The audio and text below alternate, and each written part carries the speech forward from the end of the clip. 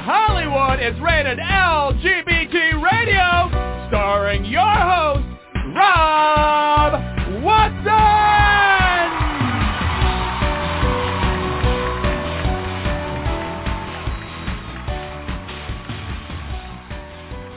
Hello. Welcome to yet another wonderful, incredible installment of Rated LGBT Radio. I don't know what I'm going to say when we have a really dull show lined up. I'll probably lie and say it's good. But today is not that day. Today we have a great show lined up for you. We have out by actor Josh Banday. He is the star of an upcoming series called Not Dead Yet. He is also on another series called Upload. And Upload is on Amazon Prime. ABC is where you will find Not Dead Yet when it comes out. He is an incredible talent, and his background goes everywhere from Shakespeare to improv. He's done horror, he's done comedy, and I really feel like he has not even yet begun to shine. We're going to hear a lot more about him as his career continues taking on the momentum that it already has. But he is waiting on deck, and can't wait to talk to him. In the meantime, we've got Brody Levesque. Brody is the co-host of the show and produces our episodes, and is also the editor of the Los Angeles Blade magazine. That is the online LGBTQ news source that you must have, you must read, because it is incredibly well-written journalism and a lot of focus on the stories that you need to know about the LGBTQ community, and often written in a way that you won't read about them elsewhere. So with that, I want to welcome on the show Brody, and we'll see what is going on in our world. Brody, what's going on? Okay, Rob. Well, the Chronicles of George Santos continues. The ongoing controversy over the elected representative from New York's 3rd Congressional District continues. In an interview last night with NBC News, Republican House Speaker Kevin McCarthy indicated that House leadership was not going to take any action in terms of Representative Santos. They're essentially going to let everyone else worry about it. Santos has turned into just more than an absolute train wreck.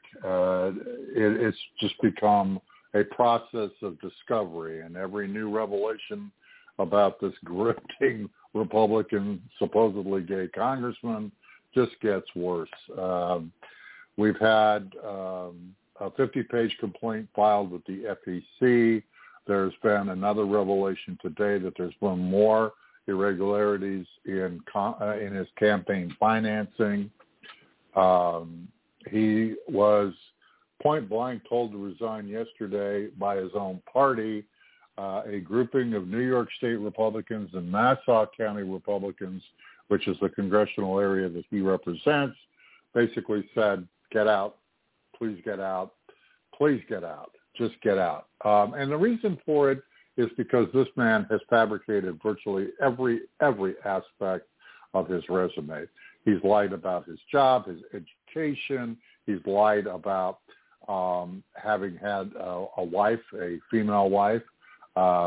He claims he's married to a guy, but none of us are able to come up with any marriage certificates or anything that would substantiate that, so now that's a little questionable. He refuses to resign point blank. As a matter of fact, he was on uber right-wing radio today, Steve Bannon's War Room. He was on with another pariah in the Republican Party, Florida Representative Matt Gaetz, and he essentially said that until 142,000 people tell me to resign, I'm not going to. I think that the congressman is going to probably find out pretty quickly that the entire congressional district, which numbers way more than 142,000 on both parties, is eager to see him go away. At this point, in the conversation with the House parliamentarian and, of course, with Republican leadership, unless he voluntarily resigns, there's pretty much nothing that House leadership can do. Now, they can refuse him to sit on committees of any kind. However, that doesn't take away his ability to participate in House votes on the House floor, and it also doesn't prevent him, obviously, from collecting his rather nice House salary and benefits that go with being an elected member of Congress. So that is kind of the ongoing thing that, you know, people are dealing with at this point. I've had multiple conversations with Republicans, both in the state of New York and Capitol Hill sources. For them, it's frustrating, but they've also pointed out that in no small way, it kind of illustrates the problem within their party as to the dysfunctional nature of the party, which I don't think any of us are probably going to argue with that assessment. We just unearthed earlier today a Facebook post of Santos. Now, he was a congressional candidate at the time, and he basically was supporting Florida's Don't Say Gay bill, okay? And I'm going to quote Santos. Hey, everyone, George Santos here, congressional candidate, New York's 3rd. Let's talk real quick about Florida Don't Say Gay. Although the bill doesn't mention these words, that's what left-leaning Democrats and progressives are labeling it. I'll leave you with this. As a gay man, I stand proudly behind not teaching our children sex or sexual orientation. That's incumbent on parents, not educators. I stand proudly behind the Florida legislature for putting a decent bill out that will protect values. Okay, protect values. There you go. You know, it's just become a little bit more than just a simple issue of the guy being a lying sack of garbage. Now it goes into a lot of different areas. Currently, he's under investigation by the United States Attorney's Office for the Eastern District of New York. He's under investigation by the Office of New York State Attorney General Letitia James. And he's under investigation by Ann Donnelly, who is the chief prosecutor for Nassau County, which is the area he represents.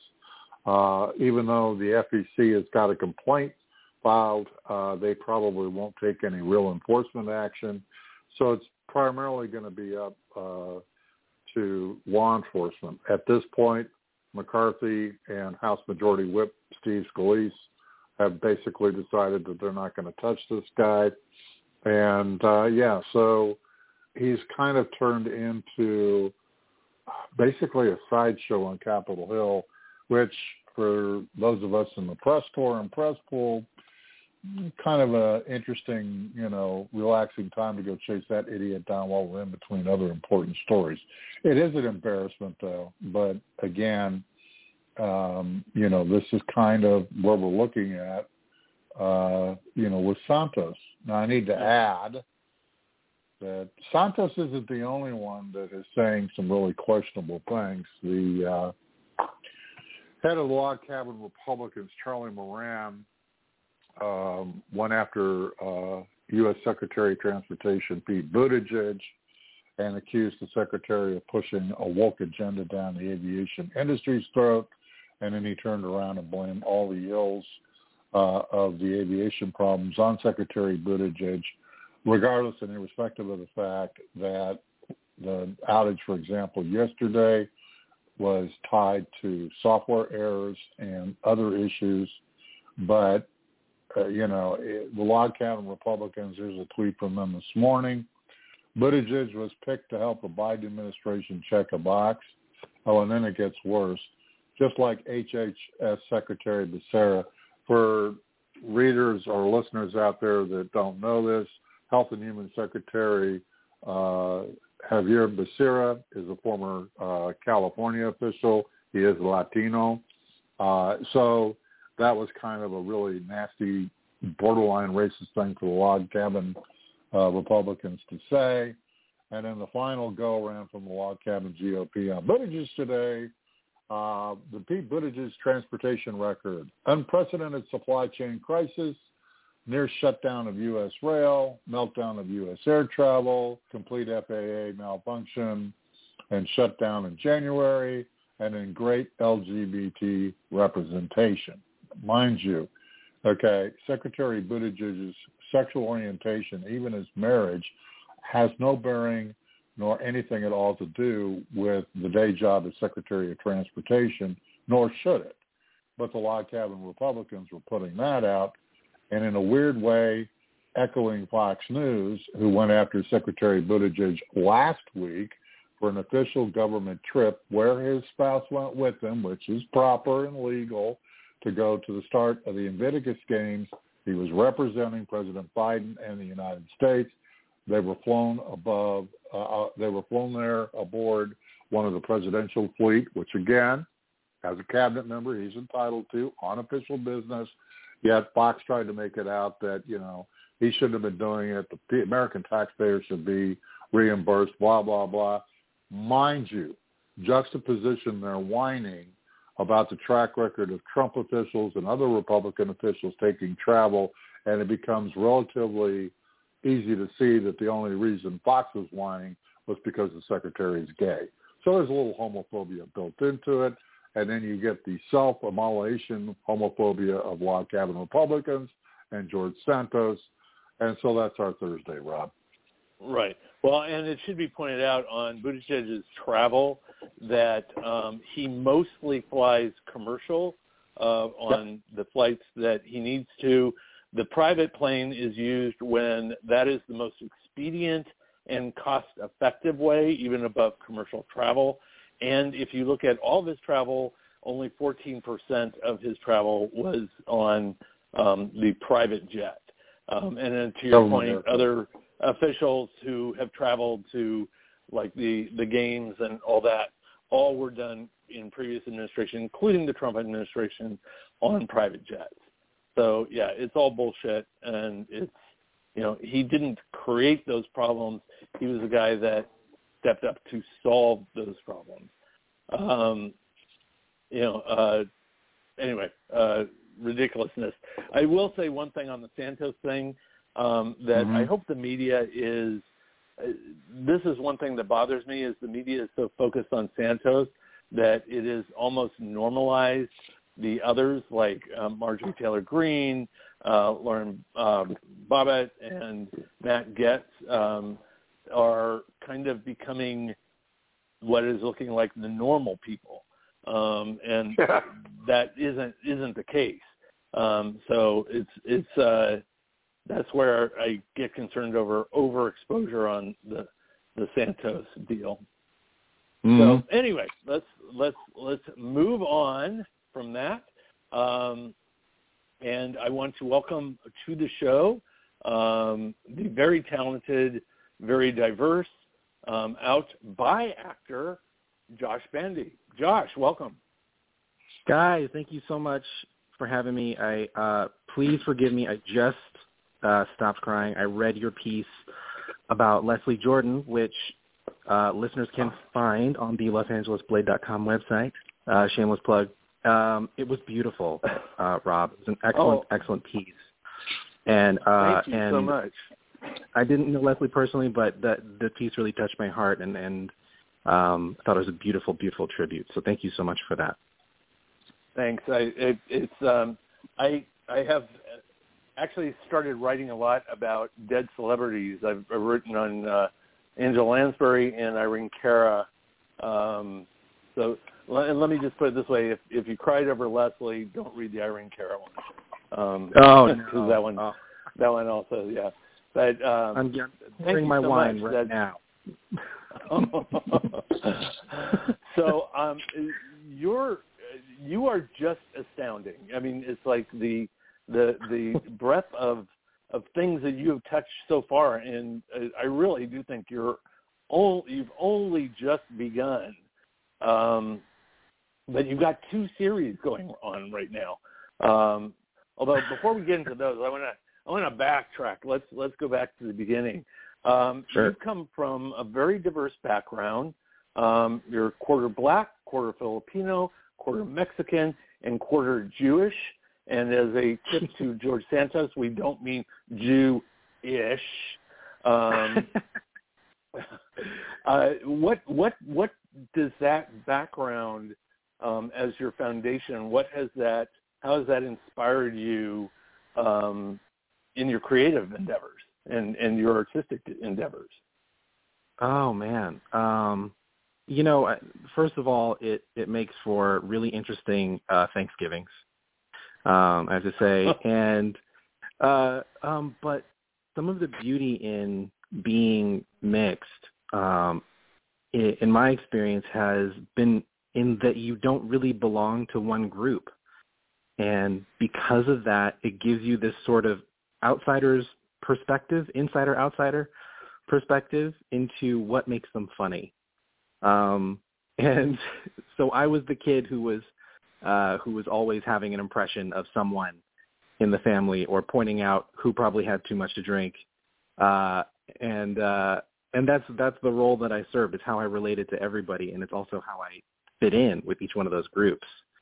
But for me, it informs my work and my comedy, in being able to see what makes these things funny and the drama in what things do we have in common. Yeah, it's funny because one of the things that I get from you in your work and what you kind of put out there is being almost undefinable, because you're so, you yourself represent diversity, and it's like, and which is to me hugely important, because I really love individualism and people being their most authentic, true selves of themselves and not fitting under a label per se. Mm-hmm. And that's one of the things about your identity, is that don't label him, because he's going to defy it, and that's such a cool thing. That's tended to be the way of the career as well, too. At least in the last couple of years, it's been a pretty wide variety of things I've been, blessed enough to be able to play as well. Yeah, no, absolutely, and play well. You wanted to be a comic book artist and talk about diversity, or a longshoreman. Help us put those two together. How did those two work out? I mean, for me, it makes total sense. I don't know. It's not a stretch, maybe for you guys, huh?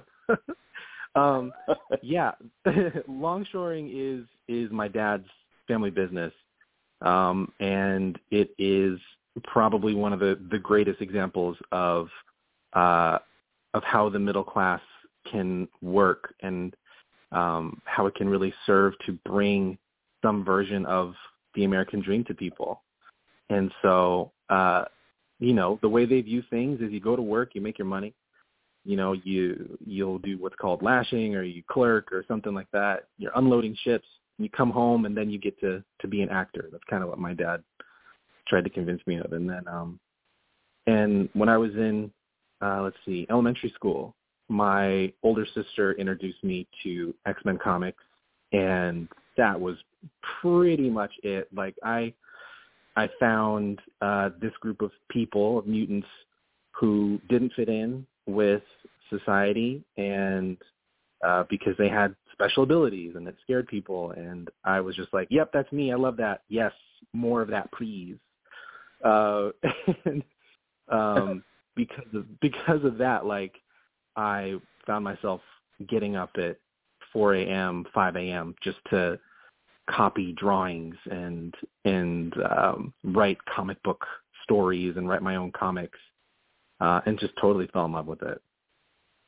Yeah, it's an awesome discipline. In fact, our last show was on classic queer comics, comic books, and there's a documentary out about it now that was just fascinating, and kind of blew my mind. And the art form, I mean, and this is one thing with your background, is you, not only are you a performer and an actor and a writer, but you have gone into kind of the fluid aspects of those with, I mean, your first entree into acting was Shakespeare, all the way through to improv, which again, if you want to have this breadth of experience, that would pretty much define it.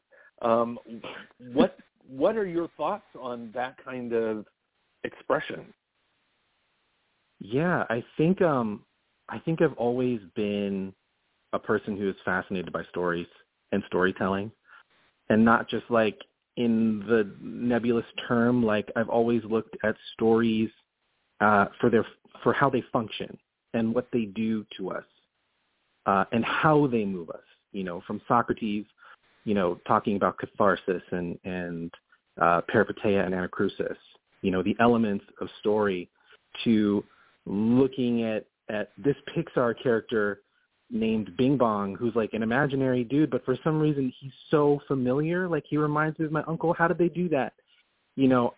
I've always picked it apart because I think going back to my diversity, I was always trying to fit in. And so I was always looking for a way to make my grandma laugh. And, when you're like one of like 26 grandkids, you want to stand out, and so, yeah, I've always looked at those elements as tools. And I feel like I probably shouldn't tell you this, but I'm going to. For some reason, I feel connected to you, Rob. Maybe it's a Leslie thing. I don't know. But how I got started in writing was similar. I was in Catholic school, and it was very rigid. And so I used to write romance novels and pass them around. It was, I don't know what this says about me psychologically. I think there's another element of rebellion in what I do. I'm never going along with things as planned. I always want to make a statement, and that's how I started. Was getting in trouble in Catholic school. Well, if that got you in trouble, then shame on them, because I think that's awesome. But it's funny. Yeah, it's like, but in your work, I think there is, like, even when it's not a romantic scene, there is a romantic aspect to the characters you play. I mean, it's so that makes a lot of sense, and it's kind of interesting too when I'm thinking about Shakespeare versus improv, because one of the challenges with Shakespeare, which is poetic but kind of artificial as a performer, there's got to be kind of this underlying improvisational aspect to it to make it real. So it just, I actually love that you get under the covers like that, because I think it makes it all the more fascinating. You did land more solidly, I think, in the improv thing with the Groundlings. What was that like? And the Groundlings is such a great launching pad. Oh man, it was a really interesting experience in just really teaching me what my comedy was and what I specifically had to say. When you go through training to be a funny person, there's people that are just sort of naturally hilarious. But, stand-up people do it by doing millions of shows and bombing, a million times. And then they suddenly go like, oh, this is what works. And with Groundlings, it was, I know how to do someone else's funny. I've been able to perform someone else's script for a long time. But what are the things that are in me that I can talk about that I think are going to make people laugh? And I found it. And then right as I was finding it, the lockdown happened. And, it was it was suddenly like, oh gosh, like I've got this full tank now, things that this engine that's running. And so I just threw it into social media and saw what sticked, or what stuck. And that's kind of been the journey with them. But it was a great experience. No, I bet. Yeah, and that is one thing in the projects that you're currently doing. You are really part of an ensemble, and connecting with the other actors, and that connection is, you stand out, but you blend in. What do you find some aspect of that is rewarding, and in the hopefully very near future when you are the lead actor in a series, how do you see that as being different? Yeah, I think it's something that, I mean, for all the actors out there, it's an important skill to be able to have. Like, I think we think of acting as like you get out and you steal the show, and, you know, people look at you and they go like, that kid's got something, and that's definitely part of it. But I think being a writer as well has taught me that as an actor and, you know, as anything on a set, cameraman, the director, the sound guy, you are all in service of a story that goes, you know, up into this space and hits a satellite and comes back down and transports someone coming home from work and gives them a moment to release their problems and melt into what this story is trying to tell them. And so if you come on and you're scene stealing every time, then you're not serving that story. You're doing someone a disservice. Right. And Shakespeare, of course, teaches you that in droves as well. Sometimes you're just holding a spear. Just hold this spear, you know. I have held plenty of spears, yeah. Oh, sorry. Never. Whoop. Okay. Me too. Let it slip. Oh, here we are. Okay. Yeah, there we go. But you, all right, get serious. You've actually dropped in on a lot of A-level productions as guest stars from Murderville, Pam and Tommy, Big Bang Theory, Man with a Plan, Mom, which by the way is one of my favorites, and Adam Ruins Everything. Tell us about those experiences? Oh, let me tell you about Mom first, because it was the one thing I will say is congruent through every set that I've been on as a guest is getting to watch how the culture of a set changes with its stars, with its number one, right? So I'm on the set of Mom. I'm doing essentially I'm holding a spear, right? Not metaphorically, actually. I'm coming on. I'm like a game show host or something, and I'm a huge fan of Allison Janney. Like, oh my God, just an acting goddess, incredible, powerful, all the things. Totally. And yeah, exactly. And so I'm kind of shaking in my boots. I've got two lines. I have one scene, and she's not in it with me. I'm in it with Anna Faris. And we're about to film. I know, yeah. Oh, you know who. But she was great too. But it was like we're about to shoot this. We're about to shoot our scene. We shoot everything on a Friday. Everybody is just getting into makeup and costumes and everything, and it's closer to a theater performance because it's multicam. So everyone goes and watches from a green room while you perform. And I didn't know this at the time, but they run a rehearsal beforehand. And Allison Janney was going through her scenes and getting her makeup done. And I was just walking by, right? I was just walking by the makeup thing. And my heart skipped a beat because I'm like, oh, my God, Allison Janney. And I walk by the room. I do like a half smile, and I keep going. And then she goes, hey. And I'm like, well, I know she doesn't mean me, but I turn around anyway just in case. And she's looking right at me, and she goes, get in here. And no, who are you? No, like, hey, welcome to no. She says, get in here. She sits me down next to her, and I listen to her rehearse. And I listen to her work out the beats of comedy that she's going to do and the music of the comedy she's about to perform, where she's like, oh, I'm going to come on top of you. This one is, I'm going to be on top of you for this. I'm going to be kind of angry. And then you undercut it and then we'll get a laugh. And they go, okay, yeah. I'm listening to her just make the mechanism work. And it made the entire experience for me. I don't even remember shooting, but I remember that. Oh my God. It was an incredible experience. Yeah. I still get like goosebumps thinking about it. She was amazing. That is so awesome. That is so awesome. Right? And so look for, to be able to look for how the culture of a set changes with all these different actors and how they work has been really interesting and really culminated in this experience with Gina Rodriguez on Not Dead Yet. Because she's she was pregnant during shooting, because she's who she is. The set that we had was unique from every other set that I have been on. And it was one that cared about you and your family and knew that you had a life. It was one that everyone knew about everybody's kids.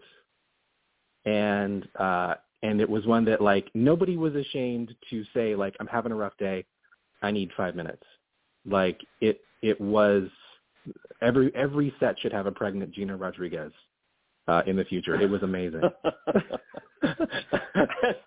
I think that's a little hard to order, but we'll put that out to the universe that every set we gets need to make that. it happen. But yeah, but so one question for you, because I'm not quite sure how much of Not Dead Yet is embargoed, what we're allowed to talk about and what we're not.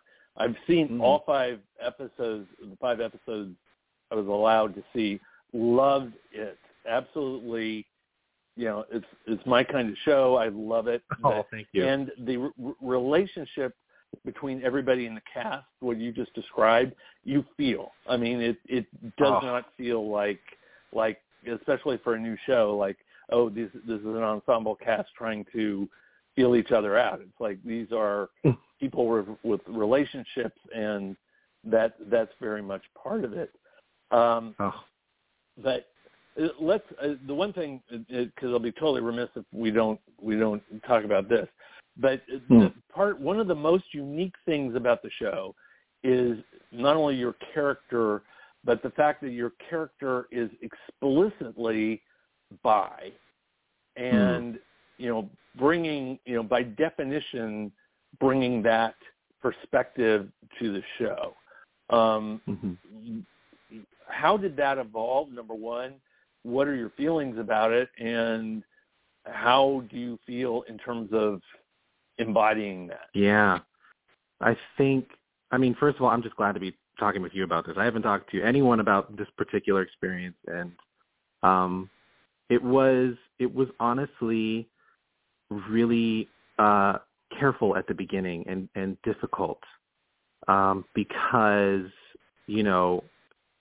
to make a decision like that, to make a character bisexual, to also make it something that feels authentic and not pandering to an audience, and not like, we have a bi character because we have, all of that stuff becomes a concern, especially nowadays. And so I worried about that particular decision for a couple of reasons. And eventually I got a call from the showrunners who were basically like, okay, what do we want to do? We got to make a decision here. And I wanted Dennis to be bisexual because, one, it is true to who I am, and it helps me connect to this character on one of, the most basic levels. It's you're painting a portrait of somebody else, but you can use more of the colors that are in your skin tone. And that always makes for a better performance.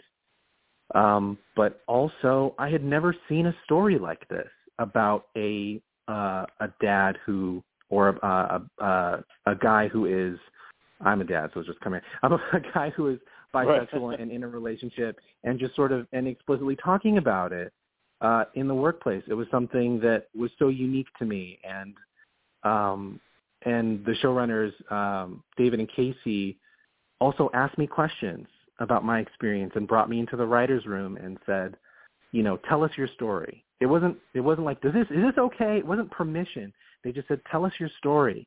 And I did. And throughout the rest of filming, I would see these things that inspired me and were part of, not necessarily taken from my life, but very much similar, and I could connect with it so easy. And I would find myself thanking the writers after for writing something so beautiful and authentic to this experience. And then also them coming up to me afterwards and going like, that was part of my story. And that was probably the most gratifying thing you can ever hear as an actor, is for someone to thank you for doing it justice. it is so seamless in the show, and there are a couple things that for me as a viewer that I really appreciated about it. One was, and this is a bias on my part that bothers me with a lot of LGBTQ, especially American-made LGBTQ community material, which is when the character feels the need to. Bros did it, and the Neil Patrick Harris thing did it, where they go, okay, gay men do this. In other words, they come out with like these things where they're trying to define not their character, but make a definition of all gay men or all this. And your character and the way it's written and the way you portray it is not that. It is a one man's experience, which is really wonderful. But at the same time, and there was one part that I can't even tell you why I loved it, but I did, where your character goes, okay, I'm bi, so I'm like got vision into both camps, and here's what I think about that. And I love that because it was like, I feel that way so often with a lot of, especially straight female conflict going, okay, I have no skin in this game, but here's my thoughts on that. And I loved how that was framed. It was like, it was perfect, and it was very authentic. That's really. I don't know if there's a question. No, first of all, that thank you very much. That I feel incredibly proud of that moment, and it was instrumentally written that way. Like, it was something we had talked about. It was like, do we even want to include this in a script? And what we came up with was like, I don't want, because I as a person wouldn't just share. You don't just share your orientation with people whose business it isn't, unless there's a purpose behind it. And right. I didn't want it to feel like pandering. And so what I loved was like, is that in that moment he's speaking from a place of what he thinks is expertise, and which is how I feel really often as well. We call me the Rainbow Bridge in my family because the women will call me and ask me, what do I do about the men? And the men will call me and ask me, what do I do about the women? And I'm like, okay, listen, right. Let me help you out, okay? Because you have that perspective. And so, yes, in that moment, he is doing exactly that. And what's even funnier to me about it is that he's kind of getting it wrong, which is just like, it's so great. And it's so, so funny. And that's just, that's our writer's room at work, is they're so good. But that particular thing happens with cultures as well, especially like anytime you have someone of ethnicity on camera, they feel the same way of like, oh, why do I have to explain this?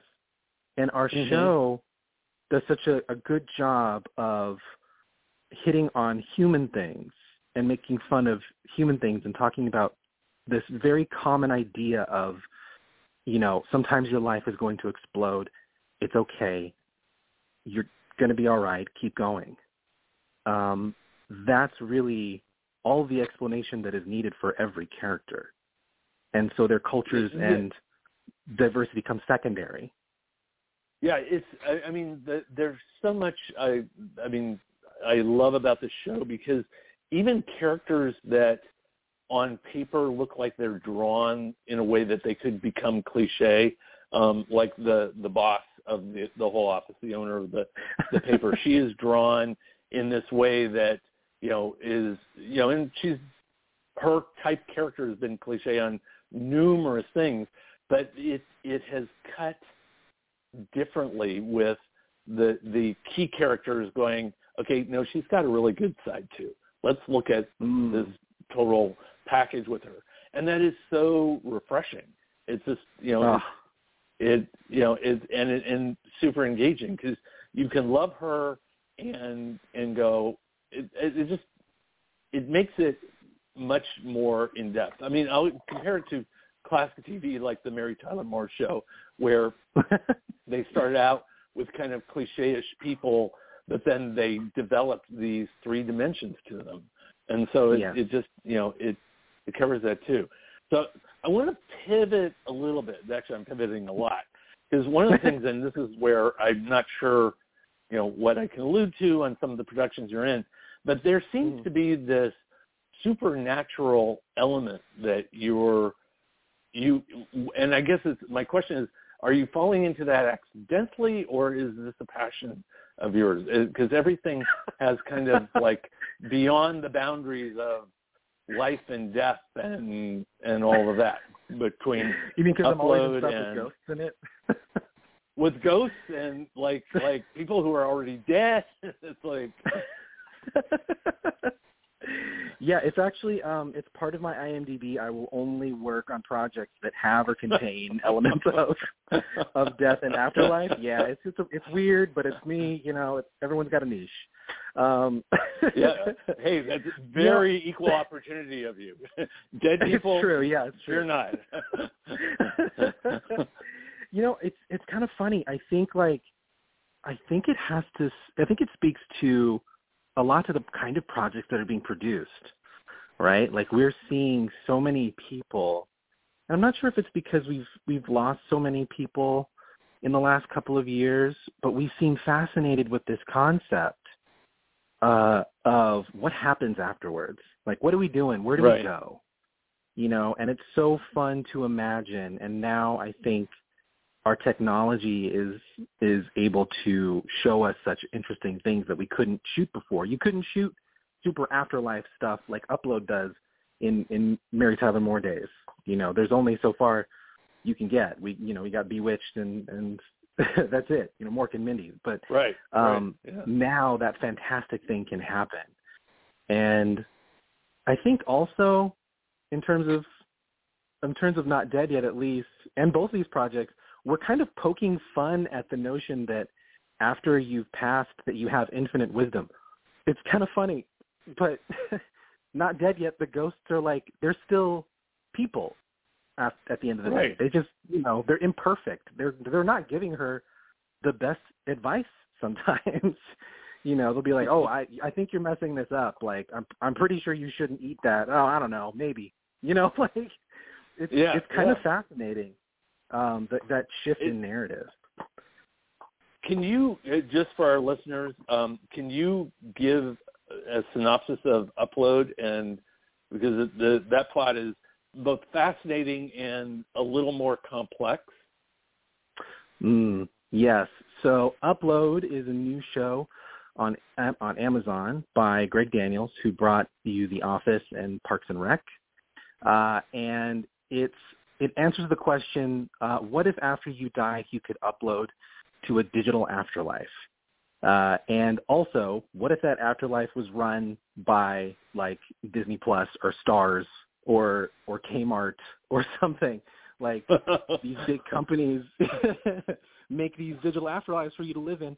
What would they look like, and would you do it? Seemingly that you would live forever in a limited digital world. And so, it follows a young guy who dies too early, gets uploaded kind of somewhat against his will, and now he's trying to figure out how to live in this world and also trying to find out the mystery of who murdered him. And talk about your character there a little bit, because you've got, your character is there's a little bit of subterfuge, and I mean, there's definitely layers. To your character. So I play Ivan, who by day works as a technician, like tech support for one of these big companies running a heaven called Horizon.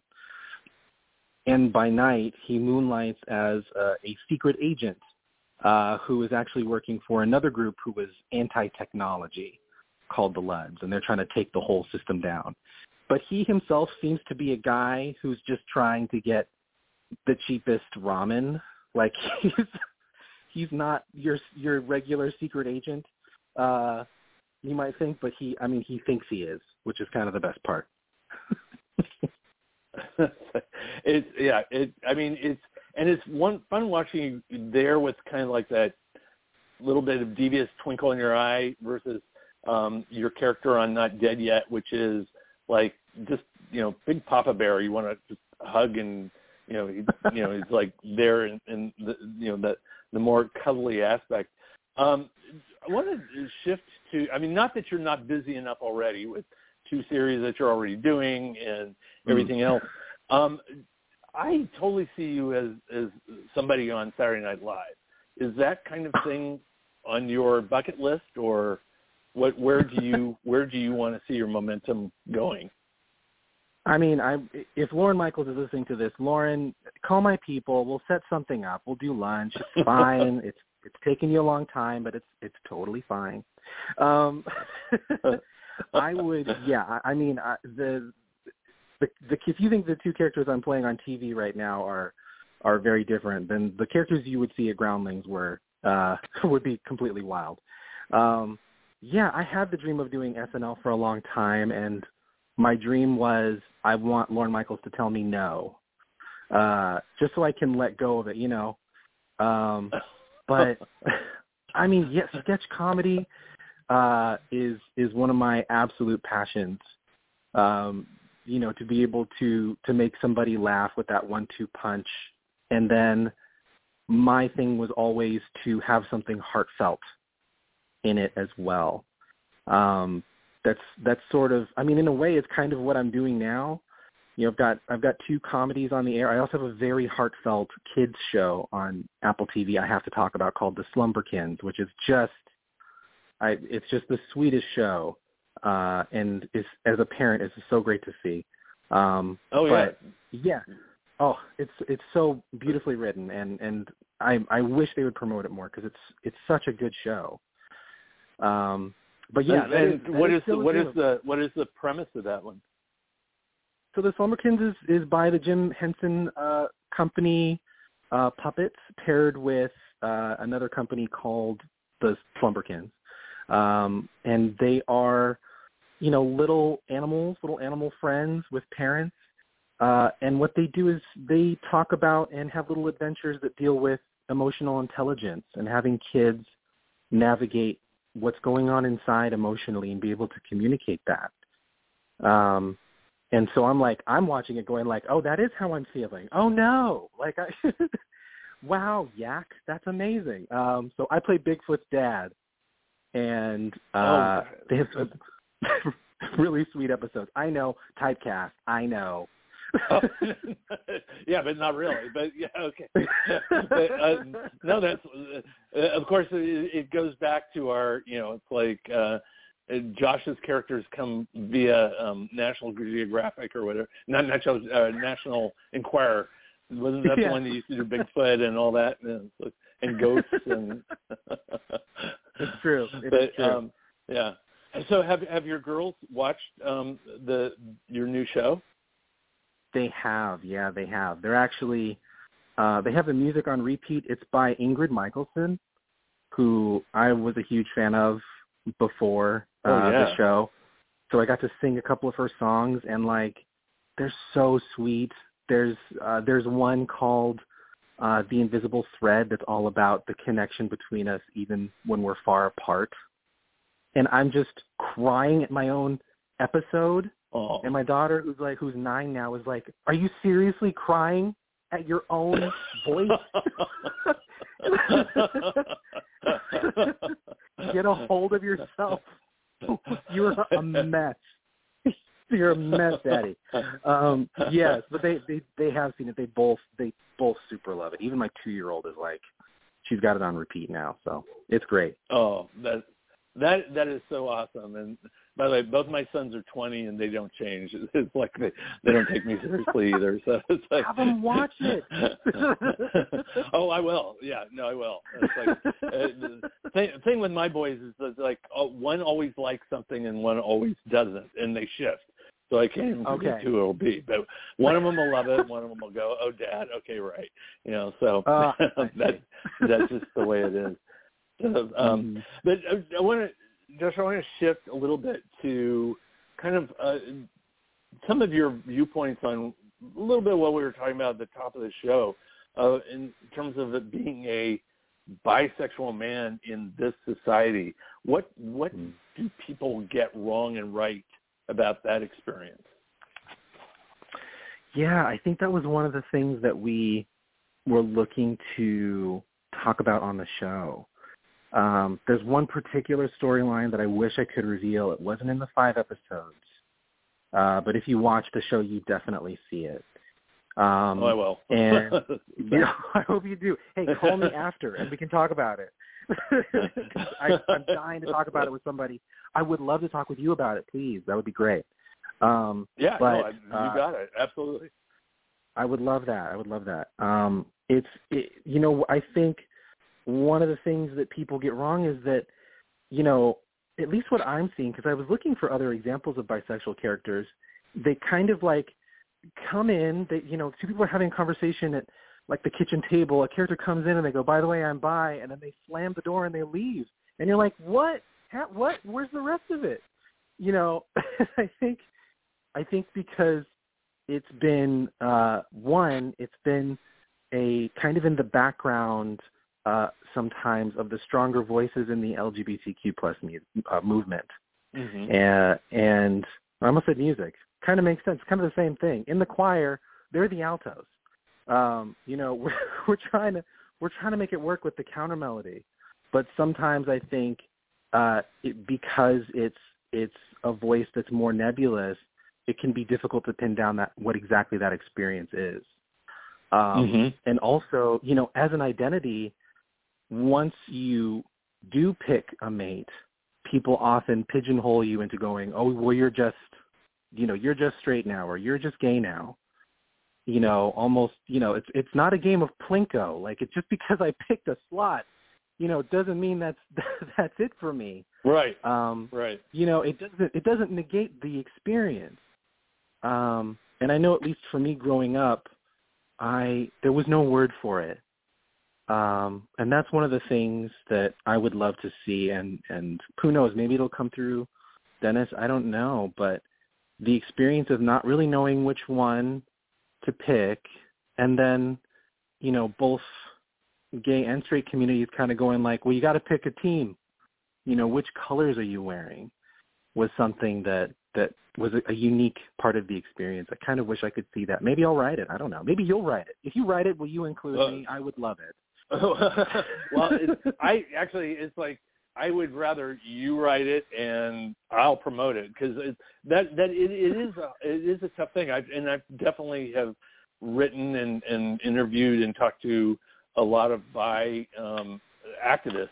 In fact, some of the key activists in the movement, and it is a tough thing, because if you're gay, and this is from my perspective, if you're gay and you have a relationship, it's like people recognize it because the relationship is same sex. So they see that. They don't question whether I have other attractions or not. They just, it's like, boom, you're in that relationship. When you're bi, the relationship you're in that people observe is not, it's, maybe the tip of the iceberg. It may, it doesn't, it's not definitive. And it's like, so it's a very unique aspect of that persona that the other personas don't have. And it's probably why people don't relate to it, because their relationship looks like their internal and external are both identical. And so they never stop to think, and I've done this before, by the way, as an editor. I had a writer that wrote for me, and I started talking to him because he had a wife and kids and everything else. And I was like going, well, and you can write this from the straight perspective. And he went, Rob, I'm bi. And I was like, oh, my bad. Well, there you go. Bad on me. So, yeah. So I know. I've fallen into that myself. Yeah. We should at least pick a hairstyle or something that lets maybe we wear like a special like eye patch or something. It's interesting, but like I think for those reasons, that's what really attracts me to the story. Is that when I took on this role, one of the things that really not worried, it worried me. I can say worried. was that my kids didn't know this about me because I've been living in this lifestyle, and they didn't know, and I didn't want them to find out through TV. And I didn't know how to tell them, right? And the 9-year-old, she knows stuff. She's got kids transitioning in her classes. She has, little boys are now talking about who they like, and little girls talking about, so she understands. And I took the role, and I didn't know how to tell her. And at the time, I was like, should I go back and just say, he's a straight guy, or he is gay, let's just figure it out. And she asked me one day, she was like, Daddy, I want to know about who else have you dated before Mommy? And here was the opportunity staring me right in the face. And we were in the car, and it was after school, and we were going through, and it was something I had talked to my wife about. I was like, maybe. And so I said, Daddy dated, this girl and this girl in high school. And she said, okay. And then I said, and then Daddy, he got to college, and there was a boy that Daddy liked, and they had a relationship, and it was very nice, but then it was over. And I was like, okay, ready for the questions. She's an inquisitive kid. Here we go. And she just said, okay. And it was so simple, but it broke my heart wide open, and it gave me the kind of armor that I needed. I was like, I can do this now, because it's no big deal to her. And there's freedom in that, such beauty in that. Yeah. No, I relate so much because my kids had transgender friends in high school, and I was like, are they okay? I said, and all this stuff, and they looked at me like, what is the deal, Dad? It's like, yeah, they're fine. It was just sort of like, it was like they were just his friends. It's like, yeah, I have a redheaded friend. It's like that was how every day it was to them. So, yeah. Josh, we've got literally 2 minutes left, and I need to get the house cleaning stuff done here. Where do people find out about you more, and where do they see the shows? Yes, you can find me on Instagram at Josh Banday. I am also Josh Banday on TikTok, but don't worry if you don't do that. We're all too old to be doing it anyway. I'm on Upload on Amazon. I'm on Not Dead Yet on ABC on February 8th. You can also stream it on Hulu. And I'm the voice of Bigfoot's dad on The Slumberkins on Apple Plus. And please read to your kids every night. Absolutely. And catch all of Josh's shows. You're going to love him if you don't know him already. Josh, you are fantastic. And absolutely, Brody knows everyone, so I wouldn't even doubt that he can't make some back road thing to Lorne Michaels. But, I definitely see you doing stuff like that. Yeah, they need you. And we need you. I mean, you're making a mark, and it's super, super, super important. So thank you for everything you do, and thank you for joining us today. Absolute delight. And I want to thank our audience for tuning in. Please share. I want to thank Brody for his work, and definitely catch the LA Blade. Great writing on there, and even my writing is on there too. But it's finger on the pulse for the LGBTQ community. We will be back again next week with another great show. I have no idea what it is, but I guarantee you it'll be what you want it to be. In the meantime, have a great week, and we will talk to you very, very soon. You've been listening to Rated LGBT Radio.